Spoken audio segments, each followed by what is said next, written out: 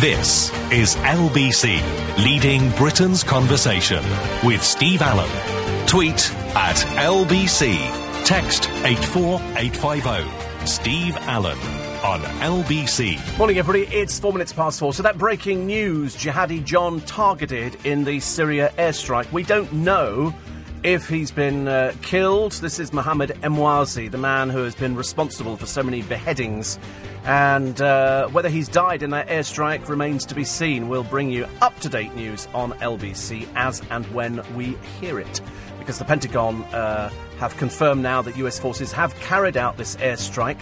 How they know where he is, I've got no idea. Perhaps there are forces on the ground. I personally would have preferred to see him stand trial and made to be dealt with for the atrocities which he's committed. But if he's died in this, well, that saves an awful lot of time and trouble, doesn't it? Details on LBC this morning. Plus, there's also, it's Friday the 13th. I don't like to be the bearer of bad tidings, but traditionally, it's the day when you go, oh my God, it's Friday the 13th. We don't quite know why we get superstitious about it, because technically, I'm trying not to be superstitious. I don't walk under ladders, but that's not being superstitious. That's just being aware of the fact that somebody might drop a pot of paint on top of you. Rolf Harris in a hospital dash. He's a diabetic, and he apparently ate too much chocolate. We'll also try and bring you up-to-date news of Terry Wogan, who is, for the first time in ages and ages, has pulled out of hosting Children in Need. And as he was the linchpin for it, I don't think their lineup's much cop. Tess Daly, Rochelle Humes. Who else did they put up there? They put up Nick Grimshaw. I mean, really, it's not good enough. It needs to be held together by Terry Wogan. He's got to be fairly serious if he's pulled out. You know, Terry would. He's a trooper. He goes on come hell or high water. Plus the learner driver earner. In other words, you pay for the test. If you pass, they'll give you some money back, which seems like a good idea. Typical, isn't it? All these years after I passed my test. Kelly Brook's shrinking waistline. You want to see Photoshop in operation? This would be it. There's also the poppy tin thief silenced in court. Fumbles in the jungle as the bosses reveal Nookie Corner. That's not Nookie Bear. And we will bring you up to date just after 6 o'clock this morning with the Support Black Taxis Christmas Appeal. They're not a charity and they don't want money. So there you go, you're interested already. I was going to tell you about this yesterday, but I didn't have the stuff on board. Now Paul has sent me the things. They're looking for a few things, actually. Apart from they're looking for donations, but not money. They don't want money. They're also looking for storage in central London. It's all to do with the homeless, and you can help and do your little bit, and they would be very, very grateful. They're looking for all sorts of things. Seriously, all sorts of things which you would probably throw out. But it can be useful. So I'll tell you about that just after 6. And loads of other things. We take all your texts and emails. 84850 steve@lbc.co.uk. But I did tell you at the beginning of the programme that we would bring you up to date with these airstrikes. And so let's nip back now to LBC's US correspondent, Simon Marks, who's on the line with the latest. Simon, good morning again. Hello again, Steve. So now, have we had an update from the Pentagon? Well, I think we are getting more information by the minute here, and there appears to be a growing belief on the part of US officials that they have indeed killed Jihadi John, that British citizen, Mohammed Emwazi, who featured in so many of those brutal Islamic State videos, who was seen killing the American journalist James Foley and playing a role in the murder of several other Western hostages, including the British aid workers Alan Henning and David Haynes. One US official is telling Fox News here in the United States, we are 99% certain that we killed him. He was, say Pentagon officials, eviscerated as he left a building in the Syrian city of Raqqa, where a US drone had been tracking him for some time, watching him all day. They believed that they had clarified his identity. They saw him going into a building to attend a meeting with other Islamic State figures, and the drone struck that building as he later left it. So they're providing now an enormous amount of information about this attack. And this is very unusual, Steve, for the Pentagon. It's now 10 past 11 here in the evening on a Thursday night in Washington, D.C. Very unusual for the Pentagon to be providing this level of information. It suggests that they are indeed certain that he has been removed from the field of battle. What's the next procedure, Simon? Will they have to produce photographic evidence to prove that he is dead?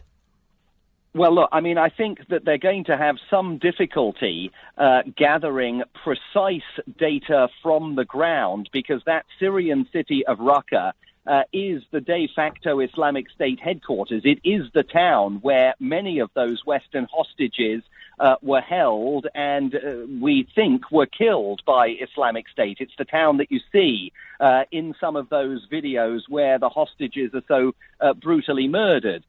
So all of the data that the Pentagon is currently poring over, we presume, has been filmed from those drones flying above Raqqa, as opposed to being precise photographic evidence gathered on the ground itself, or DNA evidence gathered on the ground itself. It is worth wondering, I think, whether they had any kind of human intelligence on the ground in Syria that led them, at least initially, to think that they'd found him and led the drones to start flying in the sky. But on the other hand, these US drones are flying around the clock in the skies above Syria, and they certainly will have been targeting Raqqa and mapping it for many months, following a wide variety of figures there in a bid to try and get not just him, but some of the other prominent members of Islamic State. Remember that he was described by former hostages as one of the so-called Beatles, the four Western Islamic State fighters who treated the hostages with a considerable degree of brutality during their time in captivity. So there's no question that Jihadi John and the other members of that group were very much prime targets for the US military. We're also being told, by the way, that they informed the British government of the attack, which in turn contacted the families of some of those hostages in whose deaths Jihadi John is alleged to have played a role. So again, further evidence that they think they got their man. And so you think that the Prime Minister, David Cameron, is well aware of the situation? According to US officials who are briefing reporters here, the UK government was kept in touch with information about this military strike, which got underway during the course of the last few hours on the ground there in Syria. We don't yet know, we haven't yet been told whether the British government was given advance notice of the military strike, but US officials say that certainly the British government was notified about it and then in turn contacted the families of some of those people that Jihadi John is reputed to have played a role in murdering. I should imagine the families of those who lost loved ones at the hands of Jihadi John must be absolutely delighted. On the other hand, there might be those people saying, would it not have been easier to capture him and put him on trial so that people can make him face up to exactly what he did? Well, look, I mean, I think that's an interesting question. I heard you raising it at the beginning of the programme, and, it's a question that we are familiar with talking about ever since the attacks of September the 11th, 2001, the military operation that killed Osama bin Laden in the Pakistani city of Abbottabad. US forces were there. They shot him at close range. They could perhaps have taken him alive and put him on trial. This situation, though, I think was slightly different because of the perilous terrain on the ground in Syria. It's completely impossible to imagine that US forces on the ground, unless they went in such great numbers, could have safely invaded Raqqa and dragged Jihadi John or any of these other prominent Islamic State figures out of the city, because Islamic State's hold on Raqqa and the surrounding area has proved to be very tight and very significant over the last several months. It is their de facto headquarters in Syria. So if you were going to get him, it was always most likely to be a drone airstrike that was going to kill him, although I think you're absolutely right that, there is a big moral debate about these drone airstrikes and the idea that, somewhere in Middle America tonight,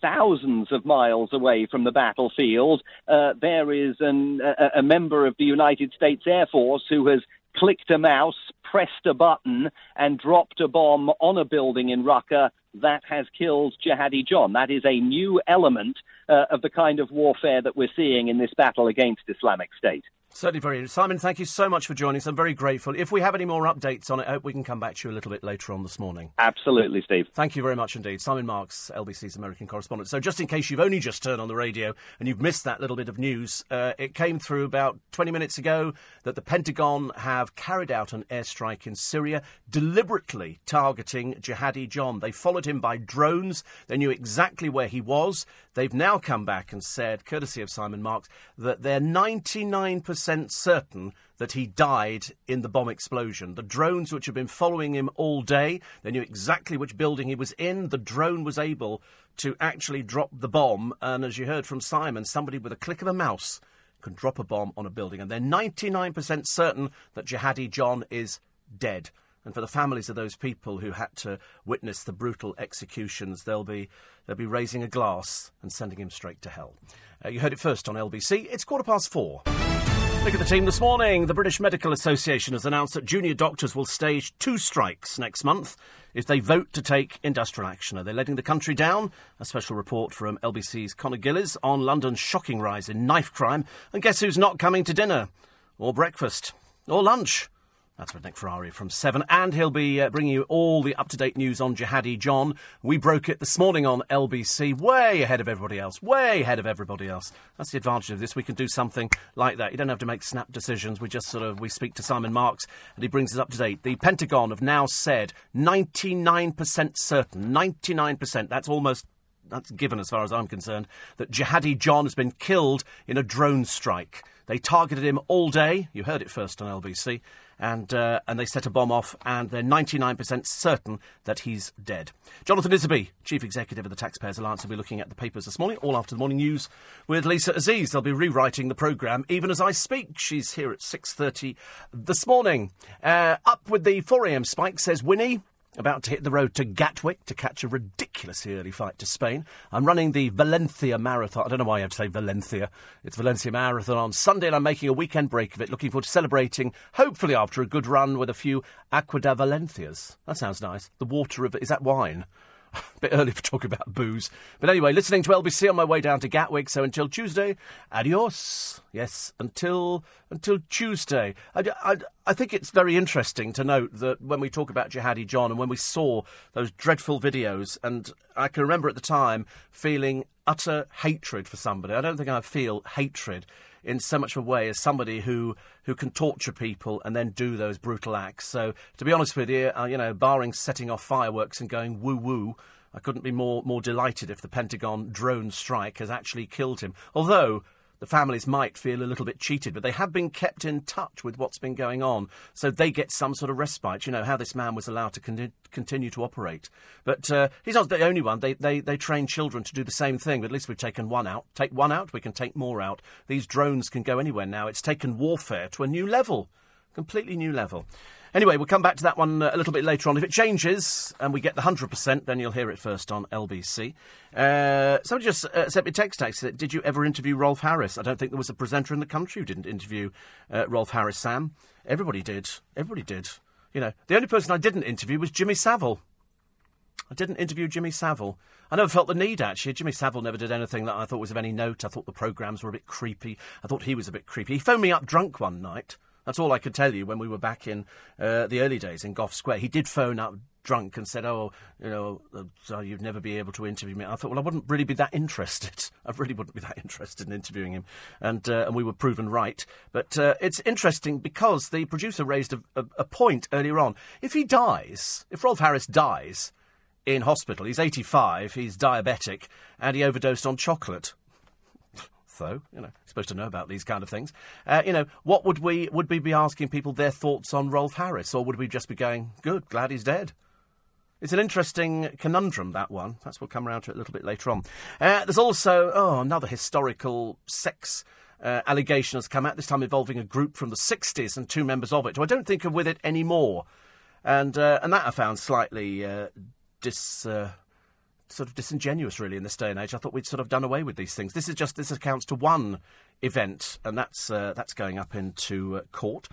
Plus the Labour MP who claimed £10,000 overtime for his selfie-loving wife, Simon Danczuk. and the little wife. £10,000 overtime. He said, well, if you wanted the best. I thought they hated each other. Couldn't quite get that one. But a poppy tin thief is silenced in court. That I did get. Somebody who thieved a poppy tin got caught, and the judge made them observe the 2-minute silence and then jailed him. That's what I call a result, ladies and gentlemen.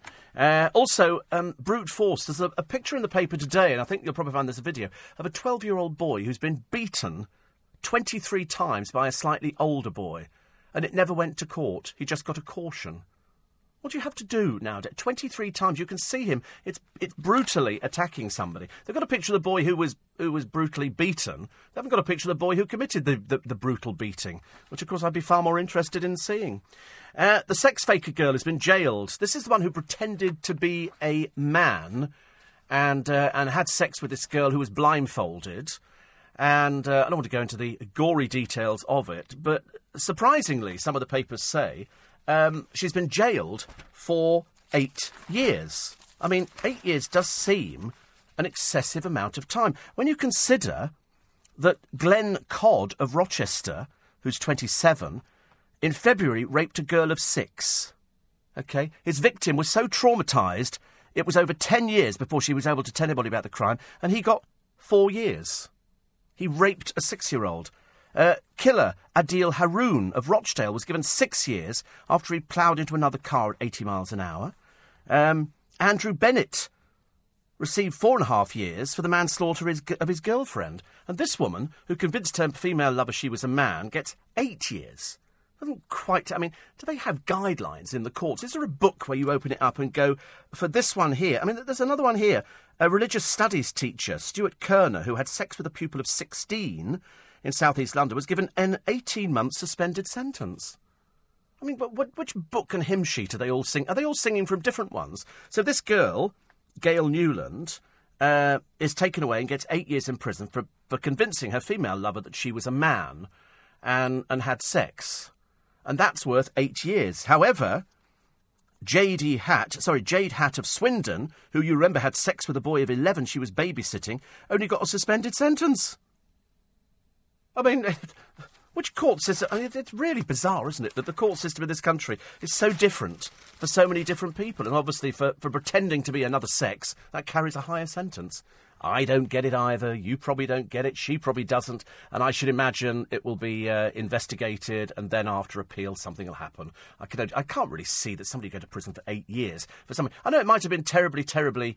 serious at the time. But when you look at the other things, murder, rape of a 6-year-old child, surely that's even more offensive, is it not? Robin Bexley-Heath says, Jihadi John dead, we can only hope he died in pain. I suspect probably, if it is a drone strike, the answer would be no. It would be instant. Brucey would be good, but surely he can't host for 7 hours. This was the news that came in. In fact, too late for any of the newspapers. It only came in last night that Terry Wogan has pulled out of hosting the annual Children in Need, and they put it in the hands of a bunch of inexperienced children. No matter what they tell you. The BBC tend to overuse people to the point of boredom, I'm afraid. And frankly, we've had enough of Nick Grimshaw. And, as I say, you can't maintain a radio audience, let alone maintain something on there. The stability of that programme was Terry Wogan. He knew exactly... He'd sit there with his genial way, and he knew exactly what he was doing and how to get the money out of people. He said he will be watching it. I thought, yeah, he'll be watching it going, have you seen how bad these people are? Rochelle Humes. I mean, these people are just not up to it. They're just not up to it. You need experience. And the one thing these people don't have is experience. Brucey could do it, but I just don't think he could actually do it for 7 hours. I think he could sort of pop in and do little bits and pieces. A lot of people talking about Kids Company to me.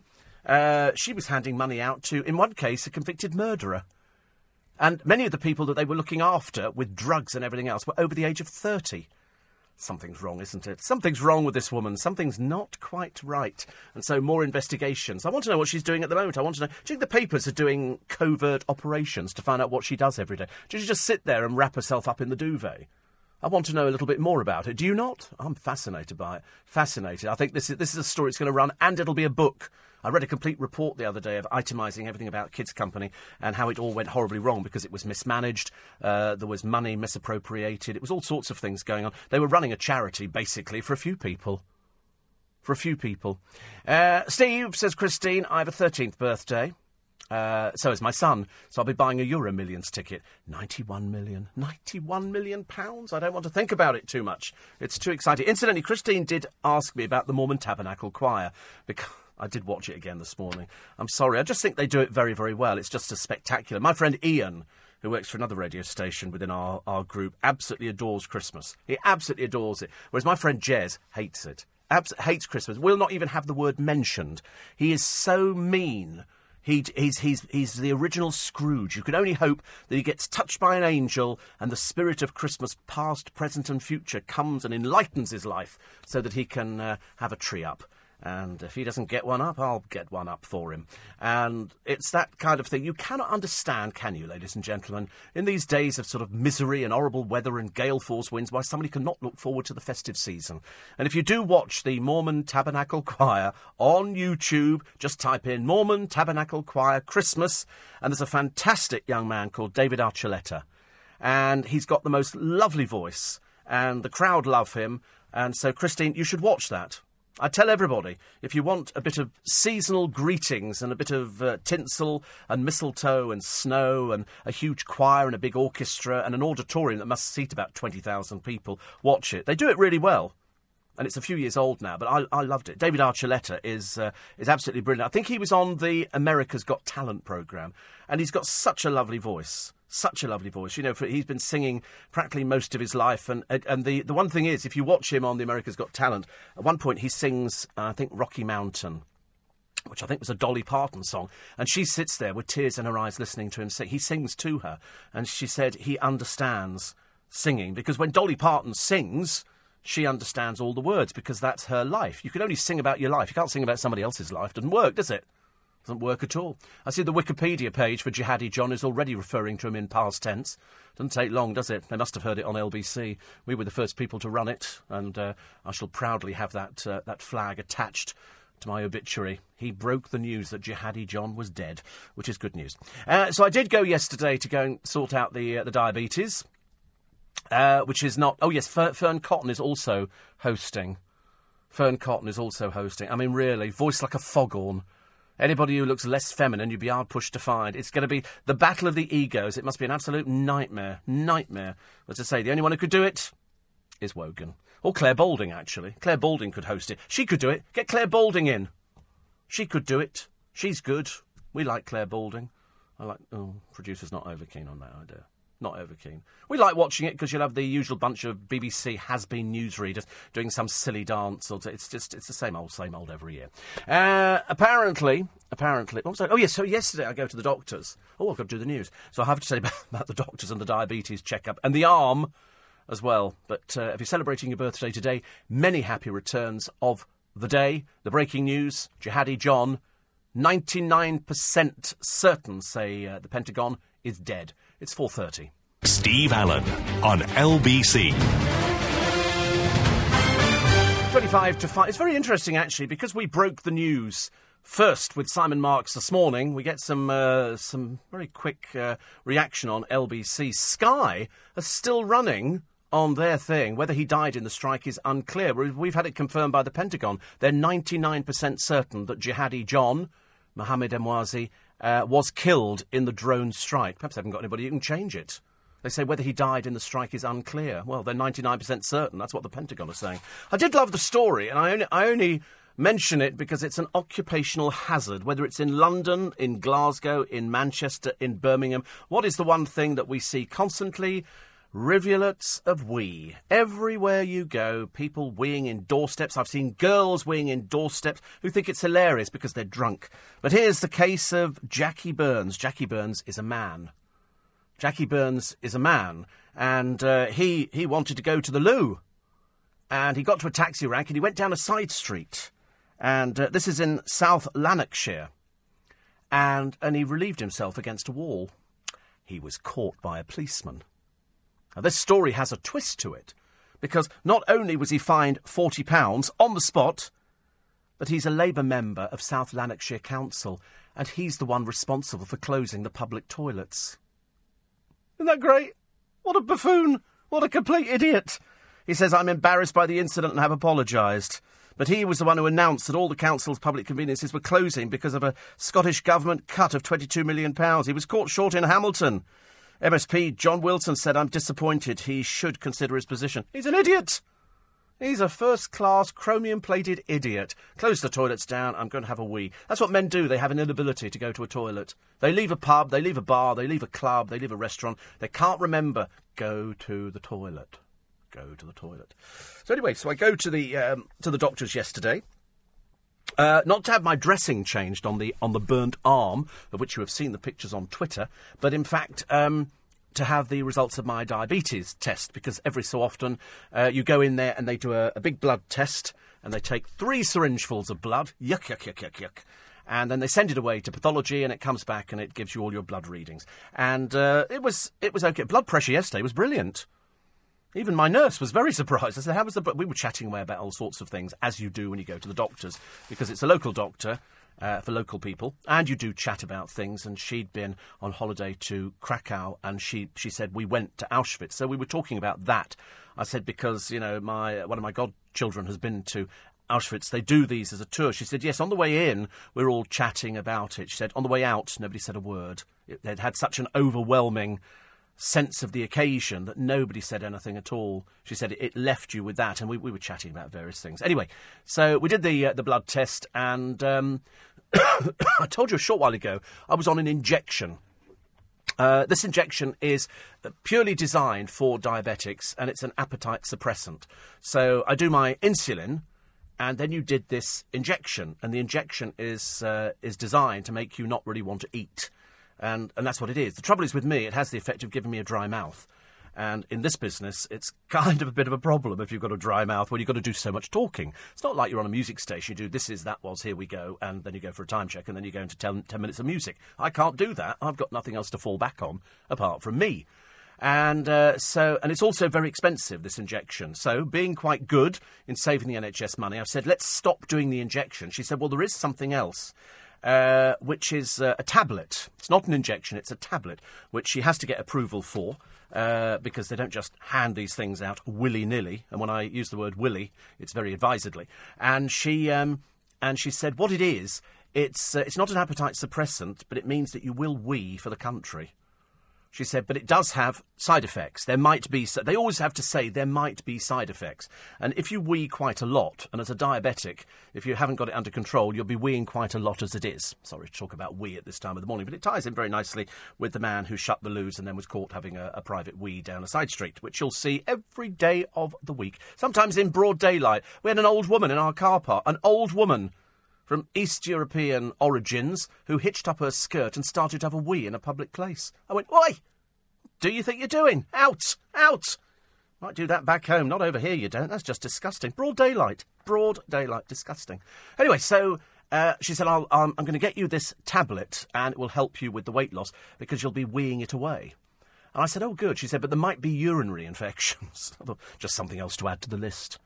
So we'll be adding that into the plot. So I've got all these tablets in the morning. So far I do 6 in the morning, 3 at lunchtime and 2 in the evening. So now I'll be doing 7 in the morning, 3 and 2. And we've increased the insulin. So I'll do insulin lunchtime, a fast actor. Then I'll do the long-acting insulin overnight with a short little extra thing, almost like a chaser of the insulin. So we're now injecting 3 times a day. Which is good, that's okay. As long as it keeps it under control, we're absolutely fine with it. And then she said, while you're here, let's dress the thing, because I'd suddenly realised that it was starting to leak through. So we've dressed again. We had a good look at the arm. Doesn't look fantastic, and apparently it's going to be some time before we can actually take the bandage off. It started on bits of it to scab over, which she said is good, because that means it starts itching, which of course is infuriating. And I was explaining about having to put this thing on to have a shower, which makes having a shower a bit of a pain, but we managed to get round it.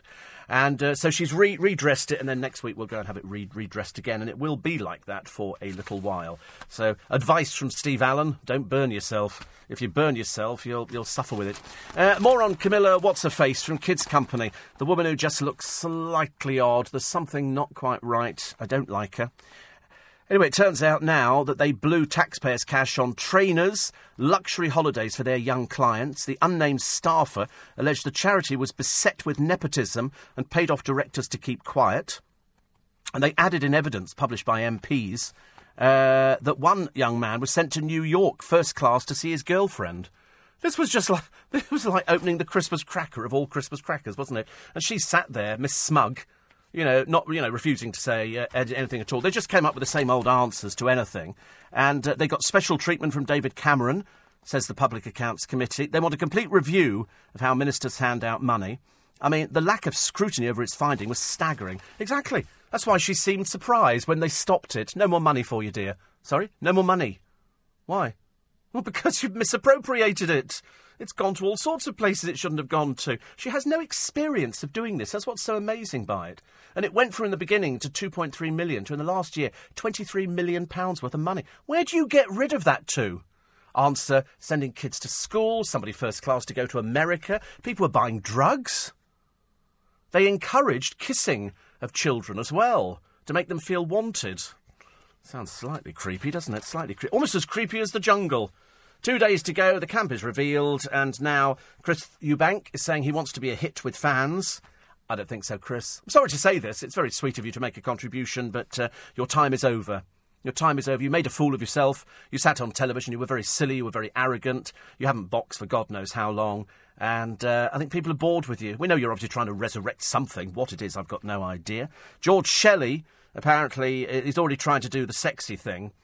But, in fact, he says, my mum would tell me off if I tried to fumble in the jungle. He's looking for love, though. What, you serious? I mean, you can't... Please tell me you're not serious enough to think that you have to go into the jungle to be paid a fee to find love. That difficult, is it? I suppose so. Stay well clear, OK, of Yorgie Porter. OK, she's an attention seeker. I keep warning people about these people because she will sell stories on you. When she comes out of the jungle, she'll be keeping some sort of a diary. Not that I think she's bright enough to actually write a diary, but I think she'll be keeping some sort of diary. She'll be looking to write stuff down.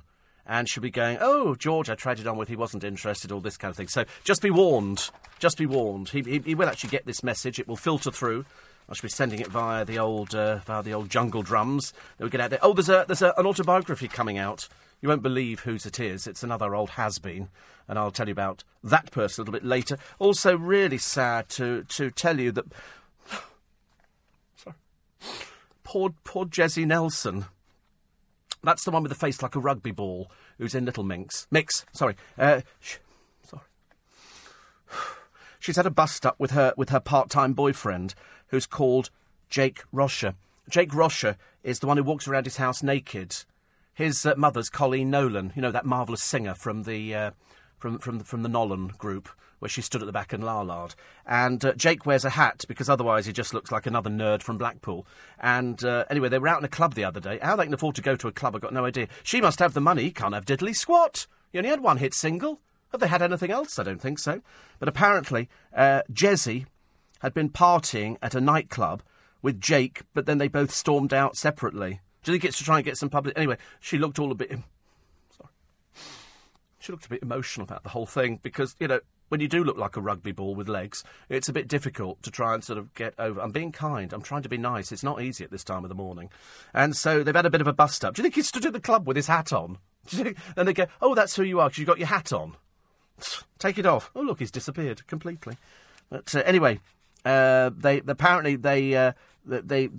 post a selfie later, but she was crying in the back of a cab. Oh, dear. Oh, well, there you go. Stop being an adult, dear. Why don't you sort of stop going out? If you're supposed to be an item, why don't you just stay in more?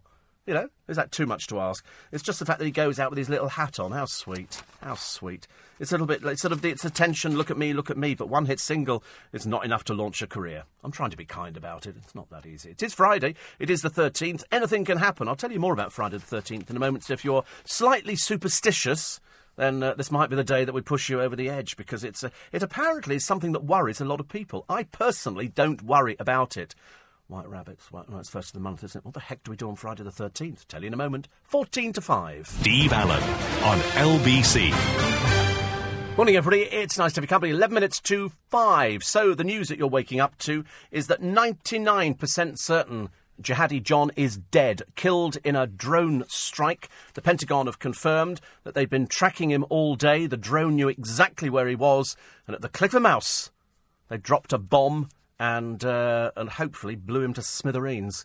But that was the news you heard first on LBC this morning. We're running with it because the Pentagon have said 99% certain. Dolly Parton singing about her Smoky Mountain memories, and it was John Denver who did Rocky Mountain High. Rocky Mountain High. Thank you very much indeed. And another one here. Which says, can't find David Archuleta. Oh, you can. David Archuleta, he's so good. He's so good. You don't have to find him. You can, on YouTube, you just type in Mormon Tabernacle Choir Christmas. Second video down, I think you'll see a picture of a young man in a suit with a bow tie. That's David Archuleta. And he's on their Christmas show from the other year. Oh, yes. Just on the subject of the how lucky you're feeling today. 60 million of you claim to be scared of Friday the 13th. And when I say scared, I mean scared. Some of you will not go outside the house. Some of you will even not get out of bed. Some won't go to work. Well, I suppose if you don't get out of bed, you're not going to go to work, are you? Shockingly, nearly 8% of people in the United States claim a phobia about this portentous date. But why is it? Why is it? It's this fear of Friday the 13th. There is a name for it. People who are scared of it often display signs of extreme anxiety and nervousness as the day approaches. Is it because of the 13th? Is it the Last Supper? Is that what it is? Is it the 13th? Was it Judas? Was that the thing?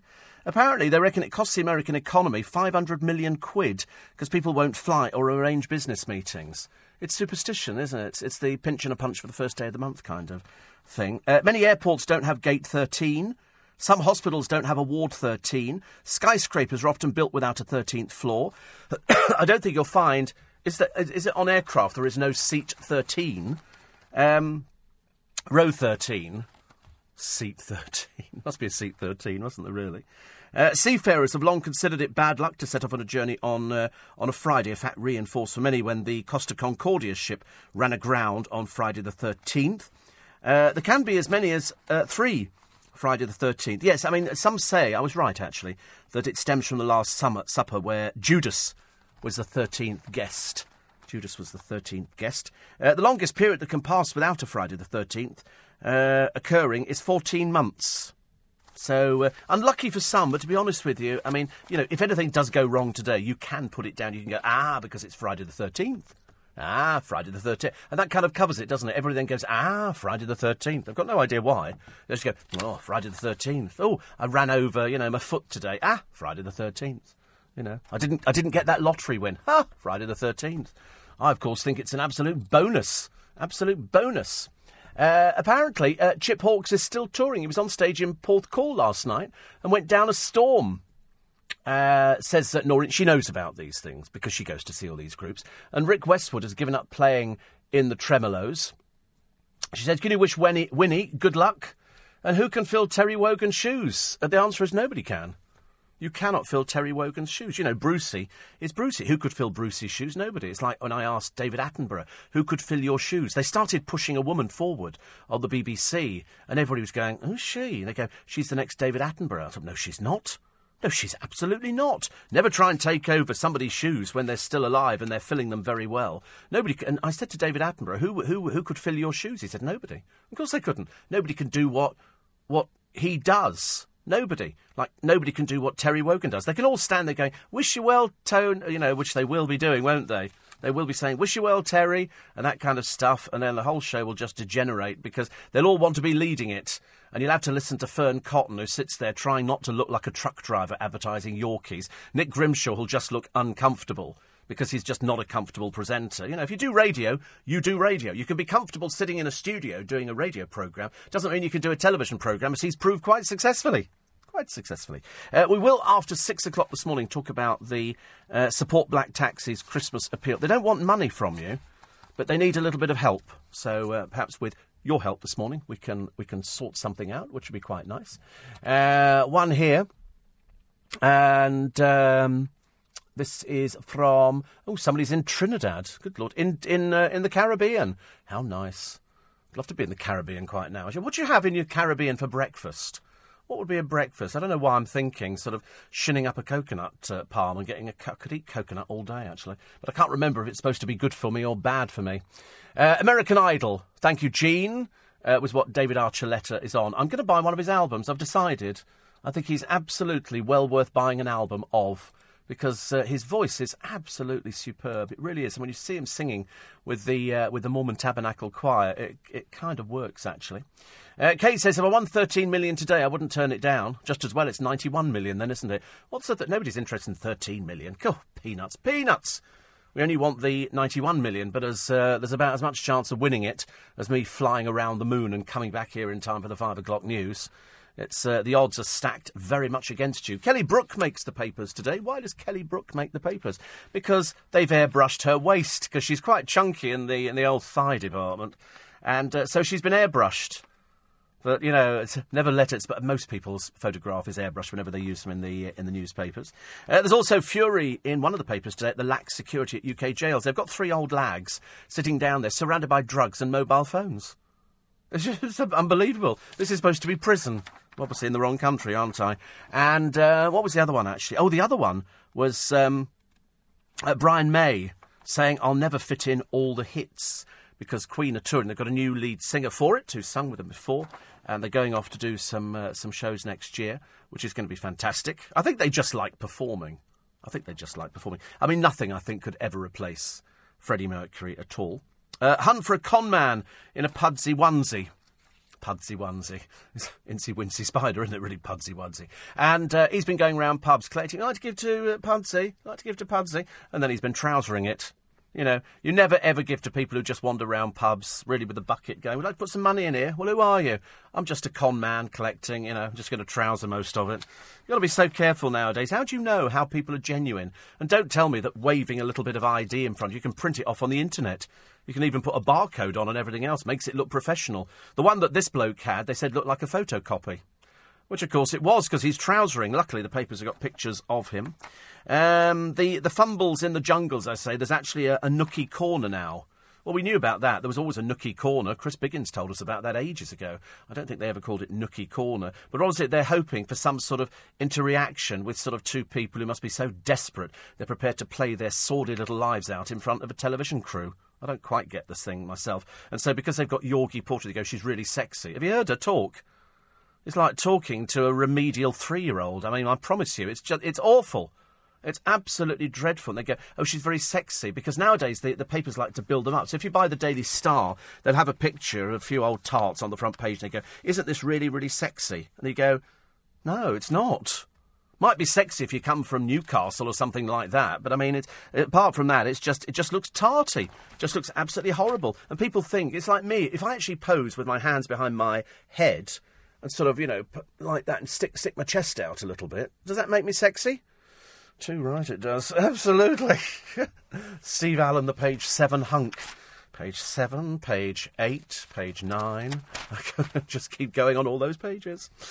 Who's going to have the Kiss and Tell book? Oh, God. Just when you thought she'd disappeared and gone away. No, she's dragged her weary carcass back again. And it's so desperate, so desperately sad. And when I tell you who she is, you'll go, oh, God, she's not still around, is she? The answer is she is, and she's going to do a book. It's somebody that most of you probably will not have heard of. I'm quite intrigued by Ricky Wilson. Not intrigued by Ricky Wilson. He's revealed that he will quit The Voice after next year's series. He says he will not go to ITV, which, of course, they haven't bought him for ITV. What ITV have bought is the format. You wouldn't want the same people on The Voice. ITV have got their own people, and he isn't one of them. So when he says he won't go to ITV, like, they buy the programme and you buy all the people on it. No, you don't. You buy the format for a certain amount of years, and they would put their own people on. They would have people who know about the music business on ITV. They've got loads. So anybody who's been on it on the BBC, I mean, at the moment the thing finishes, goodbye, thank you very much indeed. I love the way he sort of says he won't go to ITV. Well, they haven't asked for you. They haven't asked for you at the moment. Picture of Barbara Windsor dressed up as Chewbacca here. And as Obi-Wan Kenobi, Terry Wogan. But as he's not presenting, they're going to have somebody else doing it. Which will be okay, won't it? I think he'll actually sort of manage to get by. Apparently it's something to do with a bad back, but he's never pulled out before. And you can get things for bad backs. You know, they could have given him diclofenac or something like that, and he could have got through it, because they must have rehearsed it, I should imagine, but he's not doing it, and it's too late for it to have made the papers, so that's why we told you first. It's Steve Allen's Early Breakfast. The Minister tells the poor, get rid of your satellite dishes. People still have satellite. Of course they do. That's how you get the thing. I don't have one. But the news that you woke up to this morning on LBC, and we broke the news first, is that an airstrike targeting the British IS militant Mohammed Emwazi, known as Jihadi John, has been carried out in Syria by US forces. The Pentagon press secretary Peter Cook said it wasn't clear whether he'd been killed in the strike, but they say it's 99% certain that he is dead by a drone. More on that coming up very shortly on LBC. This is LBC, leading Britain's conversation with Steve Allen. Tweet at LBC. Text 84850. Steve Allen on LBC. Morning, everybody. Friday the 13th. It rings true for Jihadi John. Pentagon saying 99% certain he's been killed. He was targeted in a Syria airstrike. We broke the news this morning first on LBC that the drone had been following him all day. And once they discovered the building he'd gone into, somebody somewhere clicked on a mouse and released a bomb. They're 99% certain that he is dead. The Prime Minister is aware. Pervert Rolf Harris in hospital dash. He's got diabetes. He's 85. He overdosed on chocolate. No sympathy there. Ricky Wilson quitting The Voice, he said, after the next series, which of course is just as well because that will be the last series on the BBC. Terry Wogan pulls out of Children in Need. First time ever. And the girl, age 7. What a gift for her birthday. Lucky little 7-year-old. What did she get? £50 million worth of diamonds. Her daddy's a billionaire, incidentally, I should point out, and he bought these beautiful diamonds. I think one of them he paid $31 million for, and obviously it's gone to her, which obviously means that, you know, that'll be her inheritance for later. How lovely. Do you imagine having that? How could it be possible to have that much money? Also, a rap as Clooney drops in to a rap shop, and there's about 200 fans outside, and it was one of these shops where I think they do some, if memory serves, but they do some good for something. I can't remember exactly what it was, but I think he left about $1,000 for them, which is nothing, you know, to somebody like him, but it's still a nice gesture. The hunt for the con man in the Pudsey onesie. He goes round. There will be lots of people who'll be going out tonight. Some will be genuine, some will be crooks, and they'll be targeting people in pubs who've had a few drinks. I'd like to put some money in here. What's it going to? Going to Pudsey. Not always, I'm afraid. Not always. The poppy tin thief silenced in court. And Newsnight's Evan. I've left it too late to be a father. But, and apart from the bad weather over the weekend, which is not going to be great, there's no point getting your car washed, which I find terribly depressing. I like getting the car washed, although it doesn't actually seem to get dirty, this particular colour I've got. And we're just going to be lashed by rain and misery and all. It's horrible, isn't it? Dave says, windy night in Grove Park. I bet. Shouldn't really laugh, actually, about that. Johnny says, when I fly and we hit turbulence, I run up to row 14 and shout, you're really sitting in row 13. So cruel, isn't it? But there isn't, is there? There isn't a row 13. And you don't find floor 13s in hotels. Don't they jump? I mean, I'm never sure whether that's just an apocryphal story or whether... I need to go into London hotels and start checking if there really is a floor 13. And Paul at Cheney's, he says, I think Paul told you the news. He didn't. But baby number 6. That's it. 6 and out, but everybody's very excited. Daniel said he's been wishing for a baby and said wishes do come true. So baby number 6. Good grief. I mean, it's nearly enough for a football team. 6 babies. That's exciting. Is that a netball team? So we think 6 is a netball team, Paul. Either way, it's still lovely, isn't it, for Christmas? How nice. And what well-behaved children. Basketball +1, is it? Is basketball netball? Is that... Oh, it's different, is it? Oh, the American when they run up and down. Is that dum dum dum dum dum dum dum dum sweet Georgia Brown? Is that one? Is that the Harlem Globetrotters? Volleyball. I can't do it. I used to play rounders, but we called it something else. I can't remember what we called it. We called it something else, actually. A traditional cooked breakfast in the Caribbean from the island of Jamaica consists of boiled green bananas,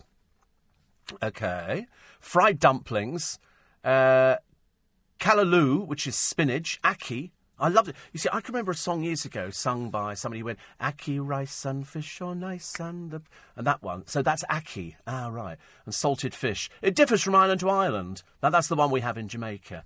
Spinach. I like that, actually. Fried dumplings. That sounds nice. Actually, we do this every day, and you're as guilty as I am. You keep talking about food. And once you talk about food, it gets me going, and I've got to watch what I'm eating now. I've really got to watch what I'm eating.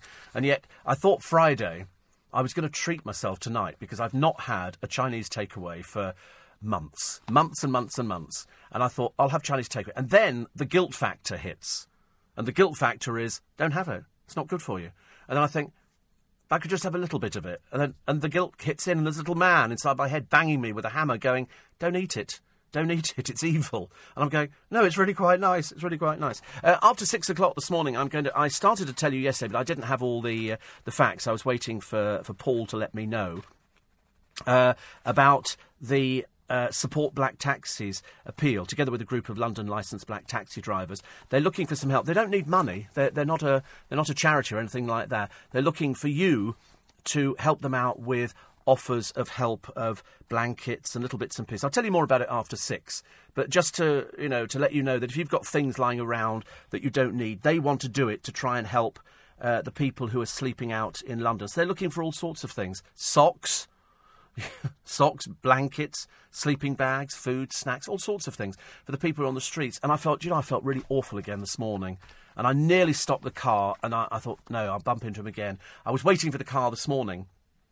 And because there's never anybody about. I'm the only one about at that time of the morning. I get cruised by sort of rogue minicabs who would sort of look, do you order a minicab? No, I didn't.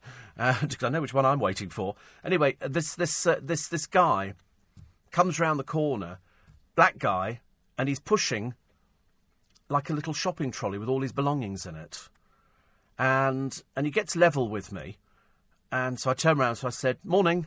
And he went, morning. I said, you all right? He went, I am. And he gave me the biggest smile that anybody's ever given me. And just at that precise moment, my car pulled up. And so I get into it, and I was like sort of the kid waiting for the postman. I look out the window as he sort of trudges up the road, pushing his little trolley, and I thought to myself, should I stop the car and go and give him some money? Or would he think it was an insult? Because I've had that before when I've tried to give somebody money and they've sort of pushed it away, so I don't really know. And because he had such a nice big smile, I wanted to do that, but I didn't do it. So if I see him again next time, I'm definitely going to do it. I'm definitely going to give him some money. But then how much? 10, 20? How much money do you give somebody? Enough to sort of, get them a hot meal somewhere or something like that. It was just the fact that that's what he had, but he might have chosen that life. I don't know. I knew nothing about him at all. I just thought it just kind of struck a chord with me. And so when the Support Black Taxis were sort of talking about what they're doing, I thought there are people. I see them every day on the Strand, people who, are homeless and they live in doorways. And some of them like the life. Some of them are there through choice. Some of them are there because things have fallen apart at home. Some of them are there through alcohol abuse. Some are there through drugs. Either way, they're on the streets and you're not. And that's the difference. And when you hear what the licensed taxi drivers want, it's not a great deal. And I know that you're going to help them out a little bit. So you'll need a pen and a piece of paper for just after 6, actually. Please don't write to me any more about Caribbean breakfasts. I'm quite hungry enough as it is. Mark says, how can anybody overdose on chocolate in prison? I think you can buy chocolate in prison. I don't know that. I'm just saying that. I'm just sort of thinking out loud that there's obviously chocolate is a commodity. Well, listen, if they can get cannabis and cocaine and mobile phones in, I should imagine a piece of chocolate is dead easy. Would you not think so? Lots of adverts in all the papers for Christmas food and turkey and oh dear, just too much food at this time of the morning. Too much food. The George Clooney pictures are in everything because he drops in to a sandwich shop. He visited a diner staffed by former homeless people. He was in Edinburgh to give a speech. Luckily, he had a film crew with him and a camera crew, so that was quite lucky, wasn't it? He stayed for 15 minutes. He said it was fantastic, and he donated, because this cafe donates as well. I think he gave about $1,000. Still George Clooney, isn't it? To do something like that. They don't have to do it. Nobody has to donate, but when they do, they get brownie points, as far as I'm concerned. Has everybody seen this bulldog skating to the record? I wasn't sure if it was a fake film, and it's lovely, actually. It's a bulldog who's on a skateboard, and this has gone viral. at the 11th annual Guinness World Records Day as he achieved the feat in Peru. And so what did they put this thing on the skateboard? And people stand there with their legs wide apart. It's a bit like a scene from Towie. And the bulldog just goes underneath. Doesn't stay, of course. And they did quite well, actually. Hundreds of people tried to beat the selfie chain record at Bath. And then there was somebody called Bree Kirk-Burnand over in Sydney, Australia. It's a girl, incidentally. And she did hula hoops. Did you ever try hula hoops? I've tried hula hoops. I'm rubbish. I can't do hula hoops, but my youngest had hula hoops. You go, Uncle Steve, why don't you have a go? And I sort of, I'm rubbish. Why is it kids can do things that shame you? And you start doing it, you think, this is just ridiculous. Anyway, she didn't have 1 or 20 or 40 or 100 hula hoops. She had 181 hula hoops around her waist. Some people do this. How do you ever discover that you want to do things like that? But well done to her anyway. And so she's in the Guinness Book of Records, which I haven't had for ages. I keep meaning to try and get hold of a copy of the Guinness Book of Records. I will do it at some point. At some point I will sit down and read it. We'll tell you later on about the NHS nightmare before Christmas. We'll tell you as well about Kelly Brook's waist. I mean, honestly, it's almost laughable. I've seen photoshopping, but by God. I mean, photoshopping on the Steve Allen brochure is quite unique. Here's the picture of the lags in prison. In a video filmed on a mobile phone in Rochester Prison. They're riddled with illegal mobiles. These people look as though they're wearing vests. I don't know that many people who actually want to sit around in their vest. And the illegal mobiles are used by lags in drug deals. And so they posted this. The phone is 2.6 inches long. That's how big the phone is. Is that a genuine phone? 2.6 inches long. And they've got some of them who are sort of wired up. They've got corded phones. And quite clearly, this is the way of life there. Plus, they've got loads of cannabis. Loads of cannabis. And they seem to have quite a number of phones in there. What is going on in the UK prisons? I mean, how are they allowed to get away? They're allowed to get away with this and photograph it and then send it to the outside world. They're all in prison because they're criminals, as you can well imagine. But, so they've got mobile phones. So, in fact, life doesn't change. Life doesn't change. Mark's wanted to know, do you think that family members bring in, chocolate for Rolf Harris? I don't know. I don't know what the rules are in prison. I've got no idea whether or not you're allowed to bring something in and you can leave it for. I really don't know. If you're just joining us on LBC, then we have some news for you, which you'll be waiting for. It's about Jihadi John, and we'll have more in the bulletin, which is now because it's 5:15. Nick and the team at breakfast. The British Medical Association have announced that junior doctors will stage 2 strikes next month. If they vote to take industrial action, are they letting the country down? A special report from LBC's Conor Gillies on London's shocking rise in knife crime. And guess who's not coming to dinner, or breakfast, or lunch? That's Nick and the team from 7 after the morning news with Lisa Aziz. Looking at the papers for Nick this morning, it's Jonathan Isaby, Chief Executive of the Taxpayers Alliance. And Nick will be talking about, as well, the news, which, if you've been with LBC since the early hours this morning, at 4 o'clock, when we, just after the news, we talked to Simon Marks, our correspondent over in America. He confirmed that the airstrike, the drone strike, which the Pentagon had launched in Syria, targeting specifically the IS militant Mohammed Emwazi, known as Jihadi John, has been carried out. They are 99% certain, the Pentagon have said 99% certain, that Emwazi, or Jihadi John, was killed in the attack. So we'll have updates on that for you. So stay with LBC and we'll make sure we bring you up to date with it. The drones apparently had been following him all day. What I'll do, probably just after 5:30, I'll play you what we did just after 4 o'clock this morning with Simon Marks. And you can hear exactly the conversation that I had with him. And then you'll hear exactly what he said. The drones have been following all day. They knew exactly where he was. These drones have taken warfare to a completely new level. You can fly them over there, they can carry bombs, and somebody can track it with a mouse. You can watch it, you can see the cameras on board, and at the right moment you just push a mouse, click, left-hand click, and it drops the bomb. And they're pretty certain, 99% certain, that they've killed Jihadi John. Back from Blackpool, says Dorman Dom. Very sad to hear the death of Phil Taylor. Yeah, Phil Taylor is the ex-Motorhead drummer. Phil Filthy Animal Taylor. He's died aged 61. He played on all of the group's biggest albums, including Overkill and Ace of Spades. Fellow band member Eddie Clark said he was one hell of a character. He'd been ill for some time, but it didn't make it any easier. Which is a shame, really. I knew him well, says Dorman Dom. It is sad, isn't it? 61 is absolutely nothing in this day and age. Absolutely nothing at all. Somebody says the Hilton on Park Lane has a 13th floor. Do you think it's sort of pretend, though? Do you think it's a pretend one? Claire says, I'm a prison lawyer and attend prisons throughout the UK. I drive a BMW and my key fob has to be checked each time as mobile phones are disguised as BMW key fobs. Good Lord. And Rolf Harris wouldn't be allowed to have chocolate taken into him. But you can buy chocolate, can't you, inside? I would have thought that would be part of the thing. They must have a little shop where you can buy chocolate. That would be some sort of treat. But as a diabetic, I don't know why they sold it to him. Well, perhaps I do. George Clooney lives in Reading, as my friend with nearly 40 other workers have just finished building his mansion 3 days ago. Weren't they sort of putting in... There was something, actually, that they were putting in. He's got a... I thought it was down at Henley somewhere. I'm pretty certain that they were doing CCTV cameras all over the place. It's only George Clooney. I think people are going to be knocking on the door. Well, I don't know. I might drive down there, actually, knock on the door and ask if he's got any milk. I'm your next-door neighbour. The song you sang is called Jamaica Fell Well, says Dave. No, the one I was singing was... I can't remember his name now. Nat King Cole. Was it Nat King Cole? Ackee rice and fish on ice and it's good any time of year. And I'm sad to say I'm on my way. Won't be back for many a day. I know, I'm sure the Spinners covered it, but I'm pretty certain it's called Met a Little Girl in Kingston Town. I think it was called Kingston Town, actually. News is Chris Evans could be hosting Children in Need. Well, it needs somebody. Needs somebody who can host it. Oh, please, God, he doesn't do it with that dreadful Welsh girl. Please, God. That would be just a nightmare, wouldn't it, really? The other story is about a thief. And he stole... I mean, we get some low lights in this country, but I think actually stealing from the war dead is just about the lowest you can get. It's like anything to do with touching the cenotaph or urinating on a cenotaph or anything like that.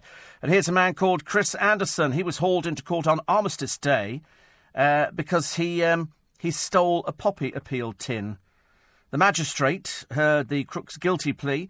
He sent him to the cells, ordering him back a minute after 11. He was then told to stand in the dock during the 2-minute silence to remember the fallen. After remaining silent, he was jailed for 12 months. He had ripped the Royal British Legion's poppy appeal collection box from a chain at a Toby carvery in Derby. He distracted staff by ordering a glass of water before fleeing. The empty box was found dumped in a nearby street. Disgusting person. So a year in prison.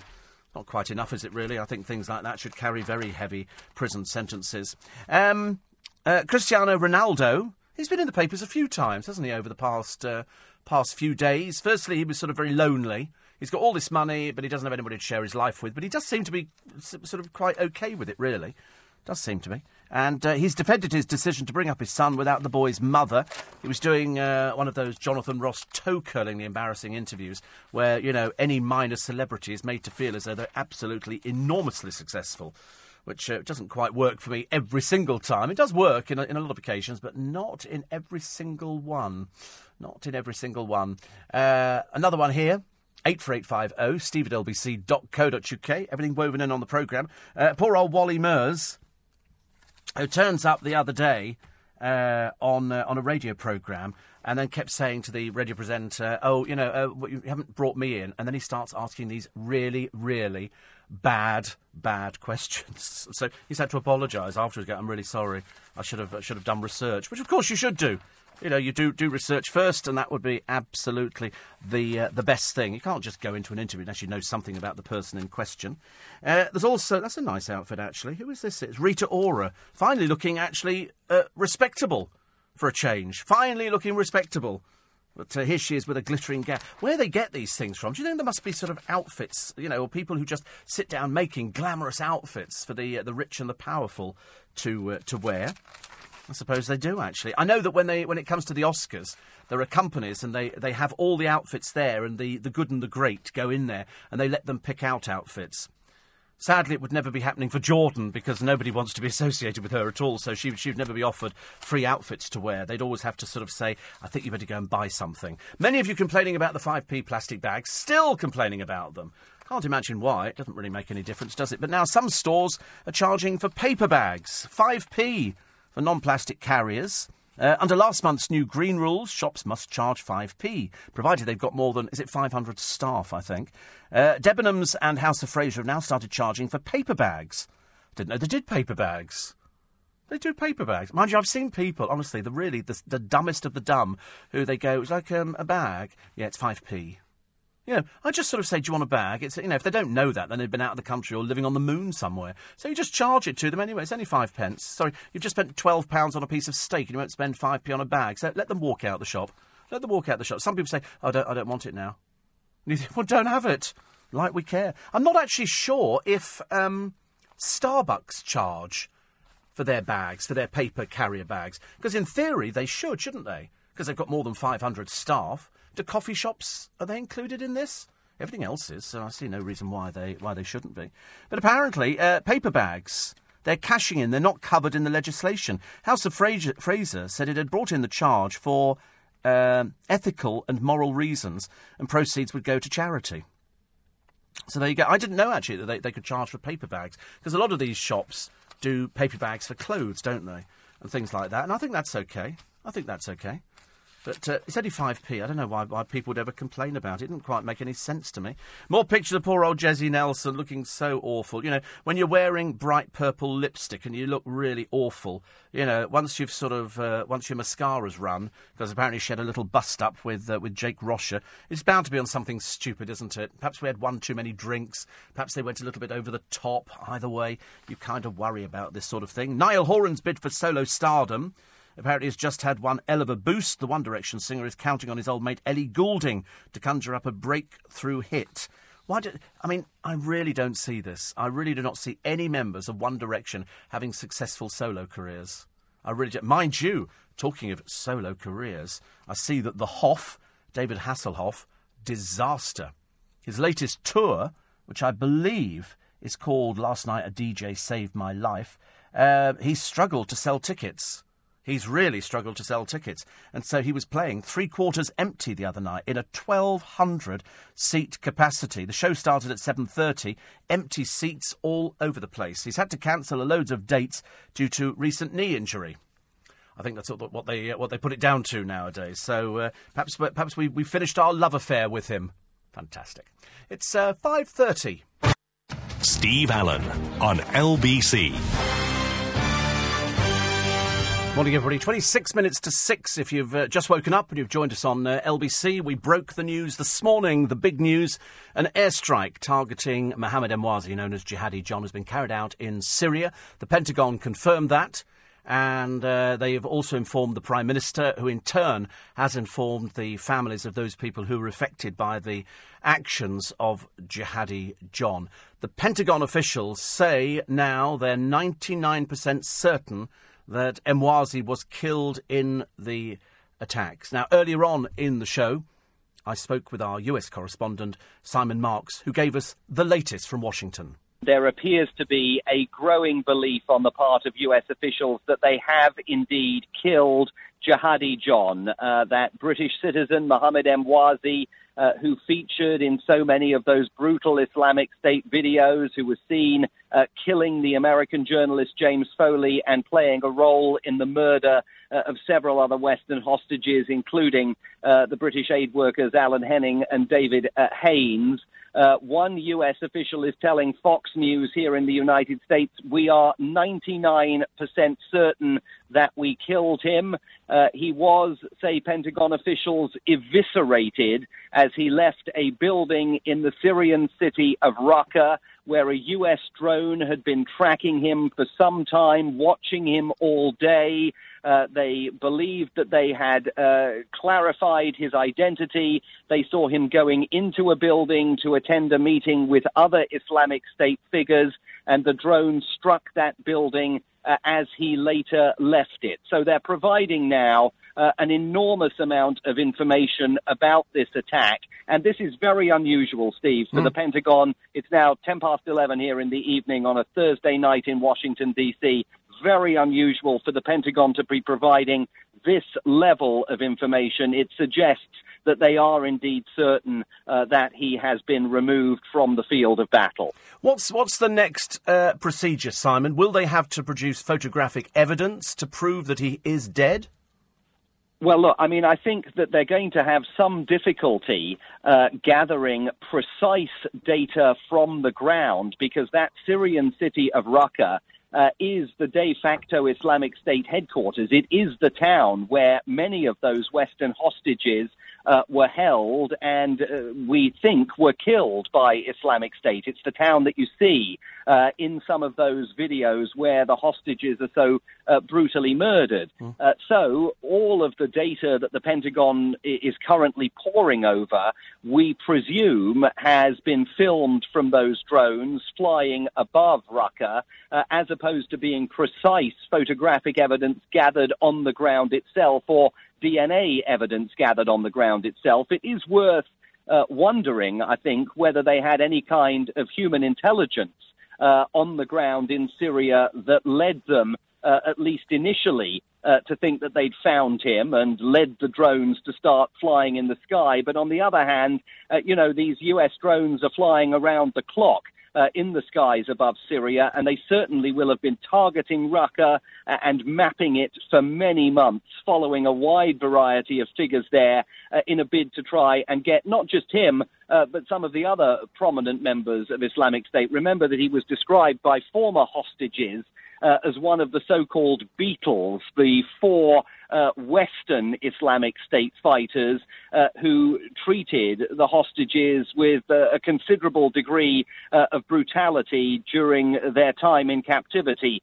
So there's no question that Jihadi John and the other members of that group were very much prime targets for the US military. We're also being told, by the way, that they informed the British government of the attack, which in turn contacted the families of some of those hostages in whose deaths Jihadi John is alleged to have played a role. So again, further evidence that they think they got their man. And so you think that the Prime Minister, David Cameron, is well aware of the situation?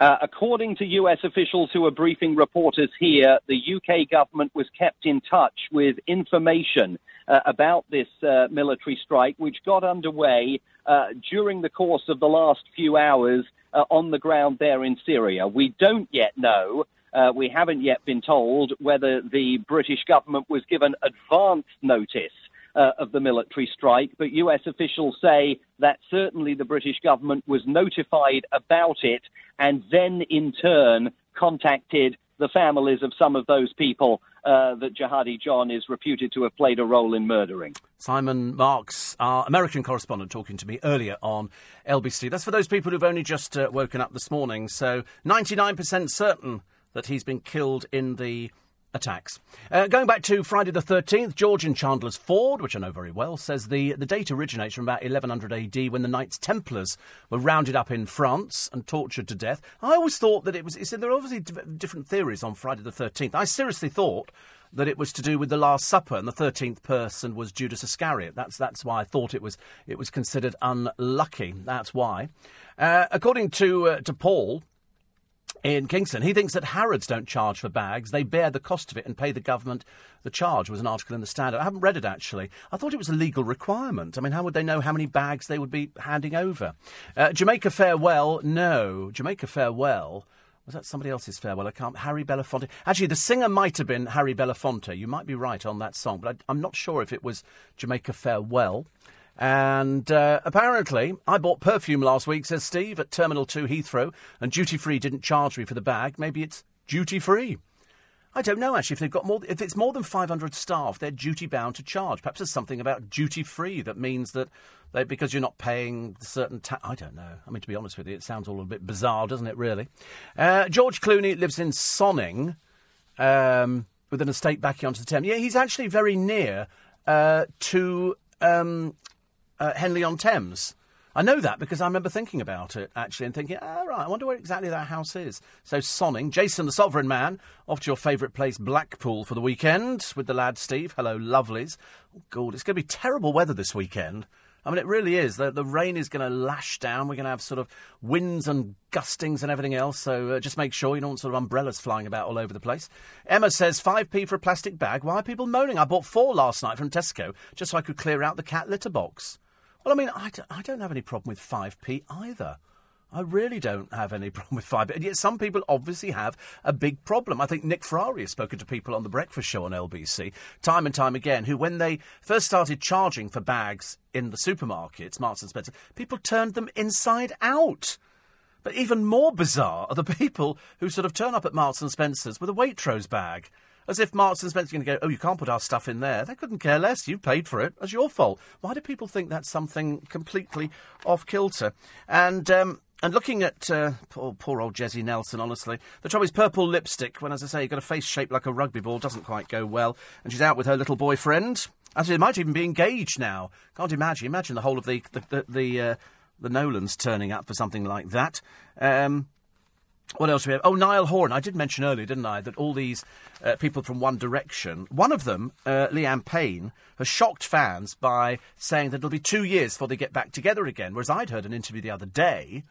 My friend Greg had done an interview where they'd said next year they're going to be back touring again. They just wanted a bit of a break. We'll just take a holiday. Don't sort of milk it, because that's lying to the fans. That's cheating them, because they've got an album out for Christmas. There'll be all this stuff, and they just make people very, very depressed. So if they're actually getting back together again next year, as one of them said to my friend Greg, then they should have been honest about that first time round. And now Liam has said it's going to last for 2 years. And they say what they want to do is establish solo careers. What solo careers? I don't think I'd be really, really surprised if there is a solo career. I don't think individually any one of them is strong enough to carry on interviews, certainly not sell out places. Listen, if the Hoff can only sell out a few seats, blimey, even Steve Allen can sell out places. I could sell out 2,000 seat places quite easily. And he's struggling, 3/4 empty for a 1,200-seater. Small wonder they have to start cancelling things left, right and centre. There's a story about bullying in the papers. This is a lad hit 23 times in the head and he was concussed, and they've got it. It was captured. 40 youngsters were like a baying mob around there, and this lad called Josh was pinned down by a 15-year-old who hit him with such force he broke his hand. Last night, Josh's mum told of her fury after the prosecutors refused to take action. She said, the mum said, it's not on. We were told the boy would go to youth court. I mean, I find it quite... This is in Rotherham. Don't exactly have the best luck up in Rotherham, do they? Let's face it. And a CPS spokeswoman said this matter was handled by South Yorkshire Police. What do you have to do to actually get taken to court nowadays? And it appears, judging by some of the cases which are in the papers mentioned today, you have to do an awful lot before they even bother putting you in court, or failing that, you don't have to do anything and they put you in court. And then and the whole thing degenerates. I did like the story, and I still like the story, of the billionaire's £50 million on diamonds for the 7-year-old. She's going to be absolutely thrilled. He's already renamed the Blue Moon Josephine after his daughter. He paid $19 million for a pink diamond, which he is renaming Sweet Josephine. And this was at Sotheby's in Geneva, which raised a total of £300 million. This is a stunning gem. 2 diamonds he spent £50 million on and promptly gave them to his daughter. I mean, she's 7. She's obviously not going to be allowed to handle them, or in fact go anywhere near them. Still to come, I've got some clips from In Conversation for this week. I'm here on Sunday morning. I'm here tomorrow morning as well, actually. Which is between 5 and 7 for the best of Steve Allen. And then on Sunday morning between 5 and 6 for In Conversation. 2 well-known celebrities. This week it's authors, and I'll tell you who they are after this. Steve Allen on LBC. Morning, everybody. I'm still getting over the fact that £50 million on diamonds for a 7-year-old girl can't be that bad, can it? Anyway, In Conversation, this coming Sunday, it's going to appeal to millions of people.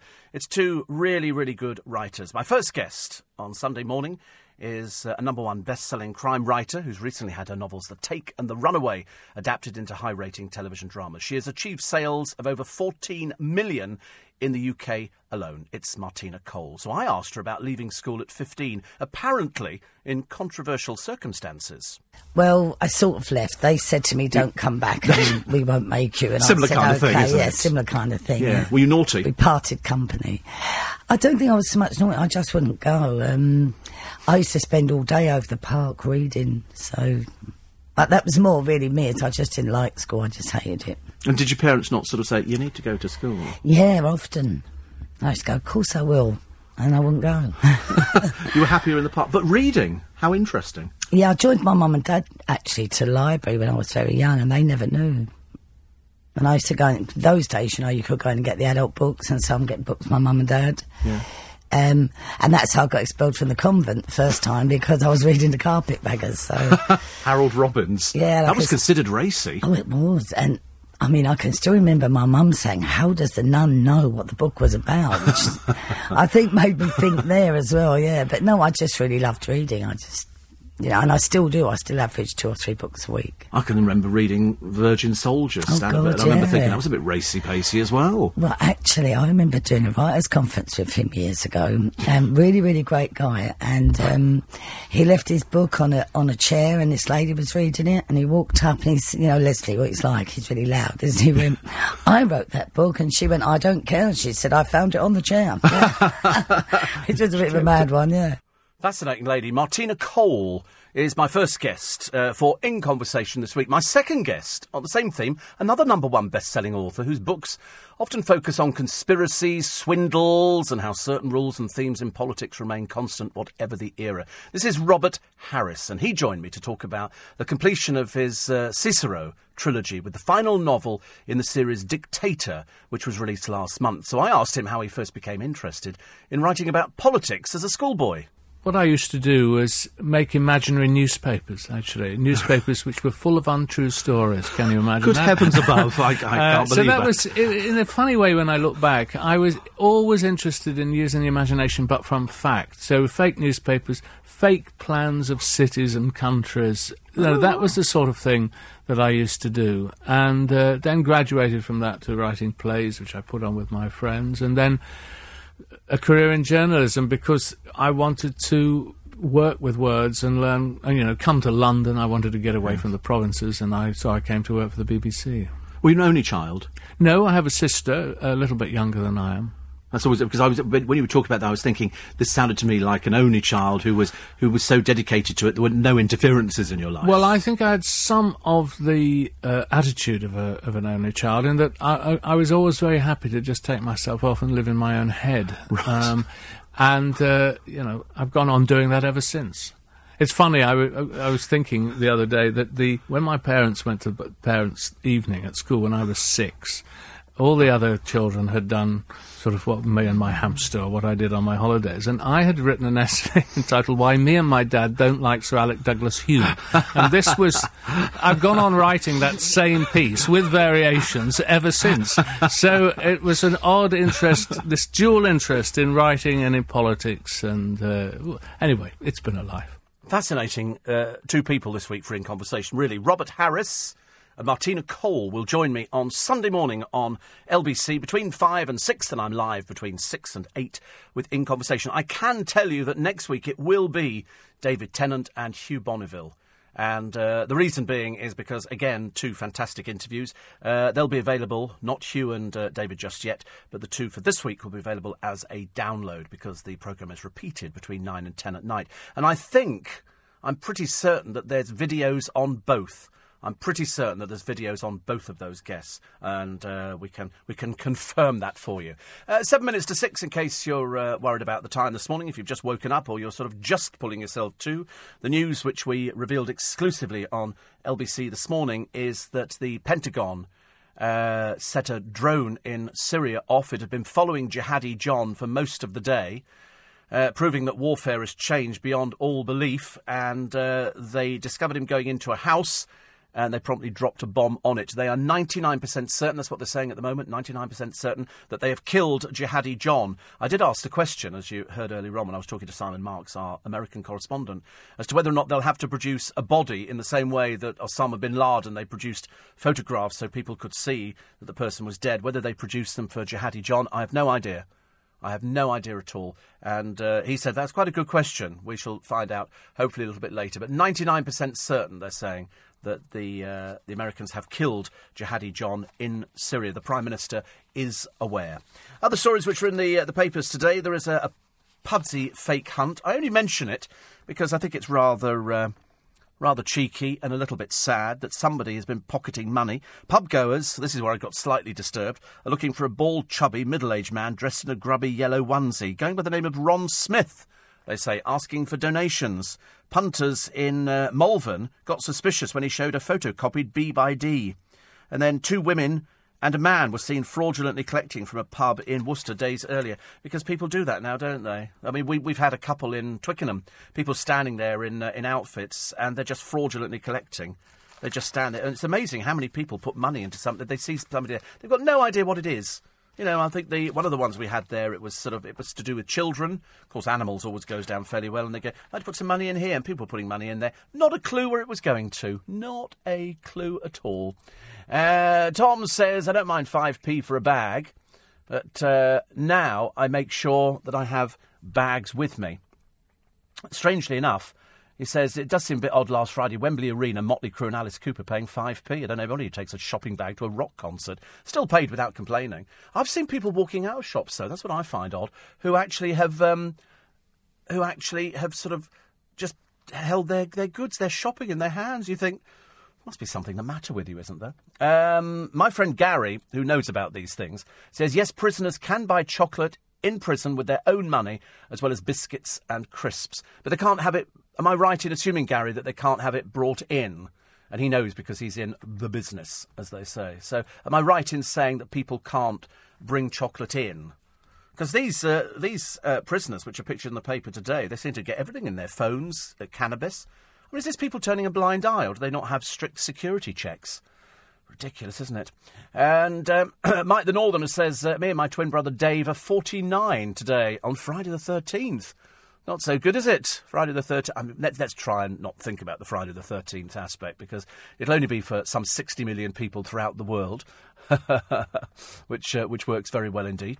84850 steve@lbc.co.uk. Everything we weave in, we don't miss anything out on the programme. Very quickly, looking at the Mail today, they've got losing tax credits, then ditch your pay TV, and still rocking at the age of 274, the combined age of multi-millionaire stars who've had 10 wives between them. But would you recognise them? And the answer is, of course you would, because here they all are. Rick Wakeman, multi-million-pound fortune, but last year said he was not cash rich.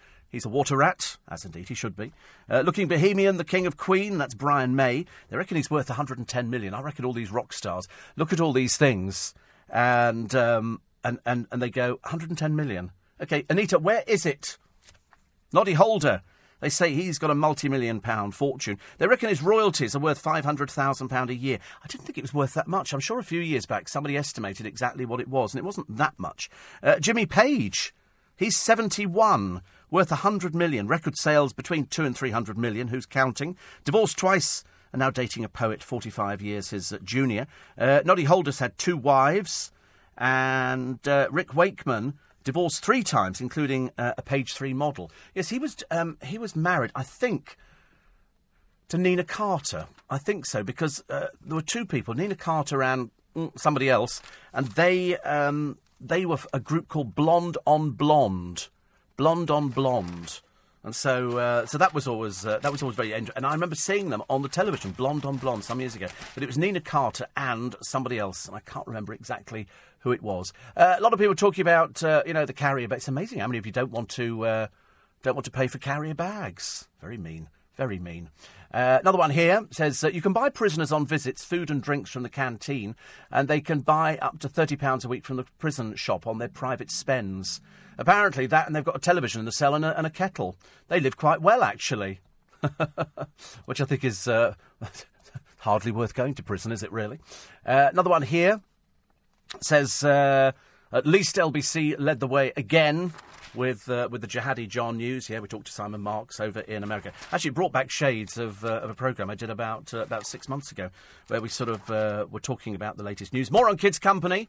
Giving prisoners cash every month, including one murderer, according to the paper. No regard for the implications at all. In fact, no regard, actually, for just about anything taking place within Kids Company. Friday the 13th, only 60 million of you are worried by it. You don't need to worry anymore. There are no superstitions. Things won't happen to you today. If they do, they'd have happened today, whether it was Friday the 13th or not. Terry Wogan, first time since about 1980-something. Pulls out of children in need. Bad back, they say. Bad back, but it's got to be bad for him to pull out. The NHS nightmare before Christmas. The minister who tells the poor, get rid of your satellite dish. The learner driver earner. I like that story. You have to pay to take your test. If you pass, they give you some of the money back, which is brilliant. The alarm at the lack of diabetes awareness. The hospital bed blocker sitting a record high. And the Labour MP claiming £10,000 overtime for his selfie-loving wife. Yes, Simon and her. It's LBC. This is LBC, leading Britain's conversation with Steve Allen. Tweet at LBC. Text 84850. Steve Allen on LBC. Morning, everybody. It's coming up to 5 minutes past 6. It's Friday, the 13th of November. It's Steve Allen's Early Breakfast on LBC. If you're just joining us, the big news, the airstrike targeting the British IS militant Mohammed Emwazi, known as Jihadi John's been carried out in Syria by US forces.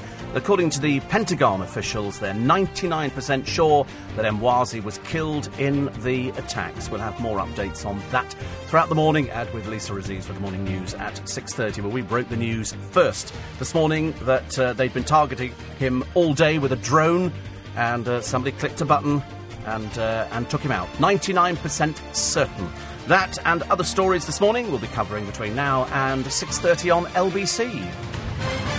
I like the idea that if you pass your driving test, you get money back. Why did they bring this in after I passed my driving test years ago?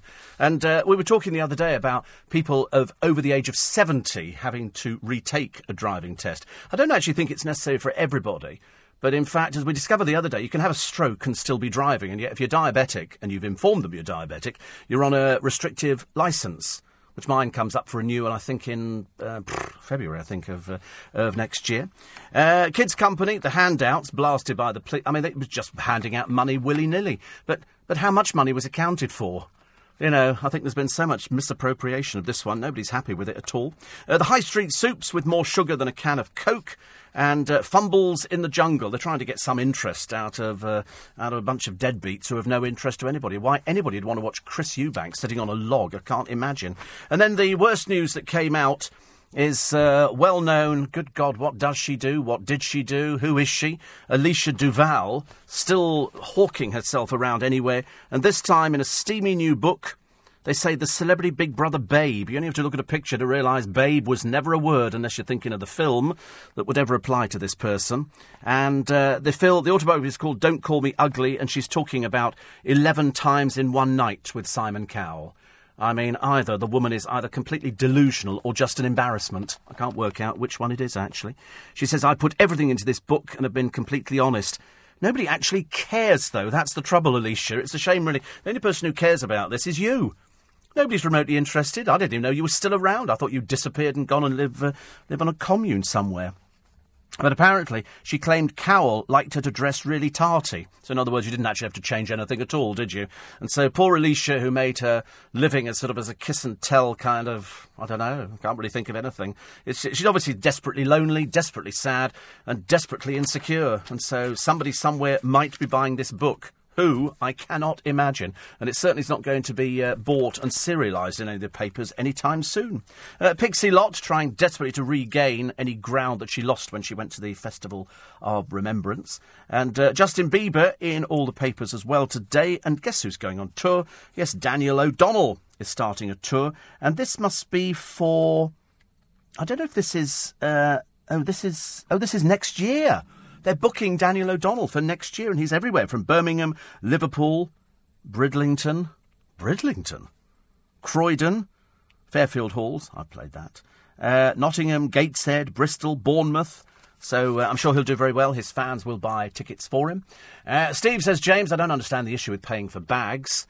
Aldi and Lidl have been charging for bags as long as I can remember. There's been no complaints. I know, I don't quite understand why all of a sudden it becomes an official thing, and then people get all overexcited by it. I did promise to tell you about the Support Black Taxis. Yesterday we got a text in, actually, from one of them called Paul, and they were looking for some help because Support Black Taxis have teamed together with a group of London licensed black taxi drivers. They want to spread a bit of warmth this Christmas. They're not a charity or anything like that. They just do this off their own back. But they need your help. And they need your help in two ways, actually, during these cold winter nights. And they do say at the end of this month it's going to get pretty dire. So what they want is they want clean clothing, like jumpers, trousers, hats, gloves, socks, blankets, sleeping bags, toiletries, food, snacks. In fact, anything that somebody might need to spend time out on the streets of London. And then the taxi drivers, the London taxi drivers, will distribute the parcels during certain evenings on the run-up to and around Christmas. They don't want money. They're not after money because they're not a charity. They just want to help people that need a little bit of a help. And as they're driving around the streets, they see these people. I've been working in London for more than 40 years. I see these people all the time. So any, flyers or posters to get the words out are also gratefully received. Pre-packed parcels. So Support Black Taxis is a Facebook community page and Twitter account. It's run by two London taxi drivers' wives, Karen and Kathy. And so they've teamed up with Paul, Claire, Steve and Gary. Gary's idea to help the homeless at Christmas. And then they jumped on board. And what they're also looking for, Paul tells me, is they're looking for somewhere in central London from December the 6th to December the 14th to store all their items that they get given. That's what they're looking for. They want some storage. So somebody who's got a lock-up or something like that in central London that they can spare, or a cellar or something, just anything really that they can use. And then on Monday the 14th of December, what they'll do is collect the parcels and hand them out during that evening. So that's what they're looking for. Now you can contact them in a couple of ways. I won't give out... Paul getting quite panicky thinking I might give out his telephone number. But they do have... you can email them at supportblacktaxis@aol.co.uk. support@blacktaxis@aol.co.uk. They've got a Twitter account at SBT Xmas Appeal. Okay, and if you want to make a donation or help with parcels, contact them. And they will arrange. If it's too much for you to do, if you've got spare blankets or you've got spare clothing or anything that can help people who are outside, some toiletries, food or snacks, sleeping bags, you've got stuff shoved up in the loft that you don't use anymore, somebody can make full use of it and they can help. So support Black Taxis at aol.co.uk. Or they've got a Facebook page which is just Support Black Taxis. And if you've got somewhere in central London they can store loads of items, they'd be really grateful as well. From December the 6th to the 14th, so it's not for that long. They just need somewhere, and on the 14th they'll come and take it all away and distribute it to the people who need it. So good luck to them. And if you've got anything lying around at home that you don't use anymore, we've all got blankets and duvet covers, all sorts of things. That can be something that can be used by people. So good luck to the guys and the girls on that one, and well done. Food shopping, yes. Pay for carrier bags, because so many are used. But if I go into, say, M&S, Steve, and bought a couple of jumpers, I'd expect them to be folded and bagged and not charged. They have to charge for them, Sue. That's the law. They're not allowed to not charge for them. That's the stupid thing. If they didn't charge for them, you could go and report. They could be in big trouble. So they charge even for jumpers and for clear. It's like when you're going out buying your Christmas shopping. You'd be putting it in bags. You have to pay for it. I just wish they wouldn't keep saying, do you need a bag? And I've had people standing in front of me in the queue and they go, yes, and it gets 5p. I don't want it. You think, you've just spent 64 quid on food and you're haggling over 5p. What's the matter with you? Ridiculous. Absolutely ridiculous. So as far as I'm concerned, pay the 5p. It goes to charity. Nothing the matter with that. Another one says, Amanda says, I'm not bothered by Friday the 13th, as I've never been superstitious. Touch wood. It's an old one, but it's worth using. Always worth using, actually. And another one here telling me about exactly what we do at Christmas and why we're particularly good at Christmas at actually giving. I like that idea. Daniels O'Donnell. Paul in Hove, not a big fan. His fans are unbelievably loyal. Those shows will sell out, I promise you. He knows all of his fans. He knows loads of his fans. He really does. It's amazing. Another one here. This is from somebody else. That's quite nice, actually. William was talking about plastic bags. And he said, think about it. Why would you pay a British tax outside Britain? Because once you've gone airside, the tax laws don't apply. Blonde on Blonde, incidentally. And thank you to everybody who wrote in. I forgot to do that. Nina Carter and Gilly Johnson. Now, Gilly Johnson was early page 3, wasn't she? I think so. And Nina Carter as well. And I think somewhere I've got a signed copy of the single at home. In fact, I've got loads of ABC signed material. Don't ask me why. I was never a huge fan of ABC. I thought they were actually great. But never actually sort of worried about it. But I remember the other day I found all sorts of things. Memorabilia, from sort of Doctor Who. I've got a lovely tin which is shaped like the TARDIS, which has got videos in. And I suddenly realised it was a promotional item that came out some time ago. It's odd, isn't it? The things that you sort of, that you hang on to. Oh, look, a day. I thought we were going to go a day without any pictures of the Beckhams, but there is one. Davy Boy Beckham is pictured with a Polar Explorer. And here he is on a visit to Antarctica. Does he spend any time at home with his feet up talking to the wife? Or do you think they just don't talk at all now? Because they never seem to be together. She's off at this side of the world, he's off over that side of the world. Just joining us on LBC, the big news, the airstrike targeting the IS militant Mohammed Emwazi, known as Jihadi John, carried out in Syria, as you know, by US forces. According to the Pentagon officials, 99% certain that he's been killed in the attack. They targeted him all day, and so they knew exactly where he was. It was a specific target for Jihadi John, and the drone saw him, and so they bombed the house that he'd just walked into. Time now, 6:15. Steve Allen on LBC. Morning. 6:20 is the time. Somebody just said, what are you going to do for the weekend? Because a friend of mine went out the other day, woke up early and went out for a jog in the morning, or a run or something like that, which I think is actually takes some sort of fortitude. Also shows a lack of anything going on in your life at all when you sort of run out there. I don't see people running in the early hours of the morning. I always think it's slightly disturbing. If I see somebody running in shorts or tracksuit bottoms or something in the early hours of the morning, it's Christmas Day morning. Oh, right, that'd be good, actually. You're having a turkey this year. You're going to be doing turkey and Christmas and a tree and everything else. Round our way, the fish shop's got the Christmas trees up already. And lit. It's very festive. I like Christmas. Do you like Christmas? Yeah, I like it. You won't believe the present I'm going to buy a friend of mine. Really, so I've had my eye on this present for some time. You're going to love it. Seriously, I haven't spent a lot of money, but, you know, it's the thought that counts. I'm not buying anything. I've decided this year, anybody who's remotely overweight, I'm not going to buy any sweets or chocolates for, which I'm prone to doing, because the doctor's just going to give me this new tablet, which means that it can help you lose weight. I know, I'm a slave to the doctors.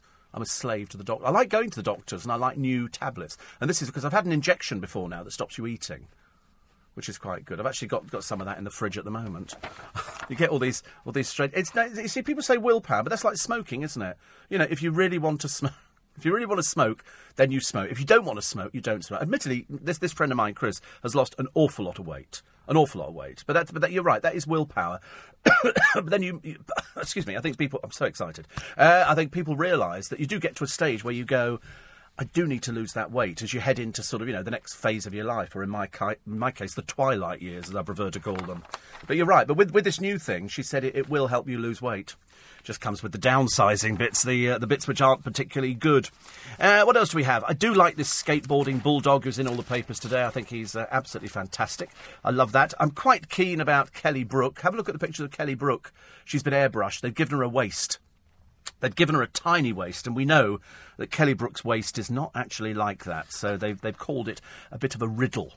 I think a little bit more than a riddle. Steve, if you're going for your licence in February, I don't have to go for it. They just send you a form and you fill it in, your doctor does it. New regs for diabetics, got to do an Eastman Field. No, I have my eyes tested. I'm a diabetic. We already have all these things. So, already done these things. I'm absolutely perfect vision. Doesn't get any more perfect than mine. And Axel says, please get over the 5p bags. I wish people would. Seriously. I mean, I'm really sort of, you know, it's ridiculous that people are still worrying about it. I don't know why. Steve, I've been on two day trips organised by the Black Taxis. Says Wendy, for kids with disabilities. The trips from London to the seaside, with the police escort all the way, gets the kids screaming. They do feel special.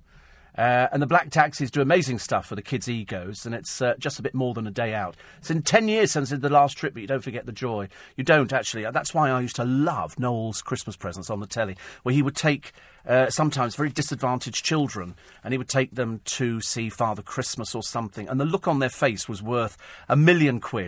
Worth £1 million. You always have to do something, don't you? Because you've always got more than other people. So I can imagine, you know, the decorated with balloons and all the rest of it. They love it. Ian said, I'm off to the Sun for a week. What, the newspaper? He says the 4 a.m. spike will be down by 1. Better not be. Can you put a substitute in? I don't want to lose the 4 a.m. spike. I don't think there's any danger of losing the 4 a.m. spike, but I'd just like to make sure. And it's very nice of you to tell us that if you're going away, you are actually sort of coming back. That's what we need to know, because that 4 a.m. spike is absolutely fantastic, and we're very grateful for it. Having a quick look at the front pages, Jihadi plot to snatch Brit envoys is on the front page. This, of course, because the story about Jihadi John, blown up in a car, I'm now told. The latest news was in a car. He came out of the house, got into the car, and that's when the drone dropped the bomb on the car. So we'll have confirmation of that a little bit later on today. Plus the front page of the Daily Star, jungle bosses set up sex camp. It's always been there. It's always been there. And so they're sort of trying to link up Yorgie Porter to just about anybody. I thought actually a scorpion would be quite a nice idea. The Daily Mail. A picture of the girl who duped her female lover into thinking she was a man, who gets sent to prison for 8 years. You actually get less for murdering a child and raping a child. Amazing, isn't it, really, the court system in this country?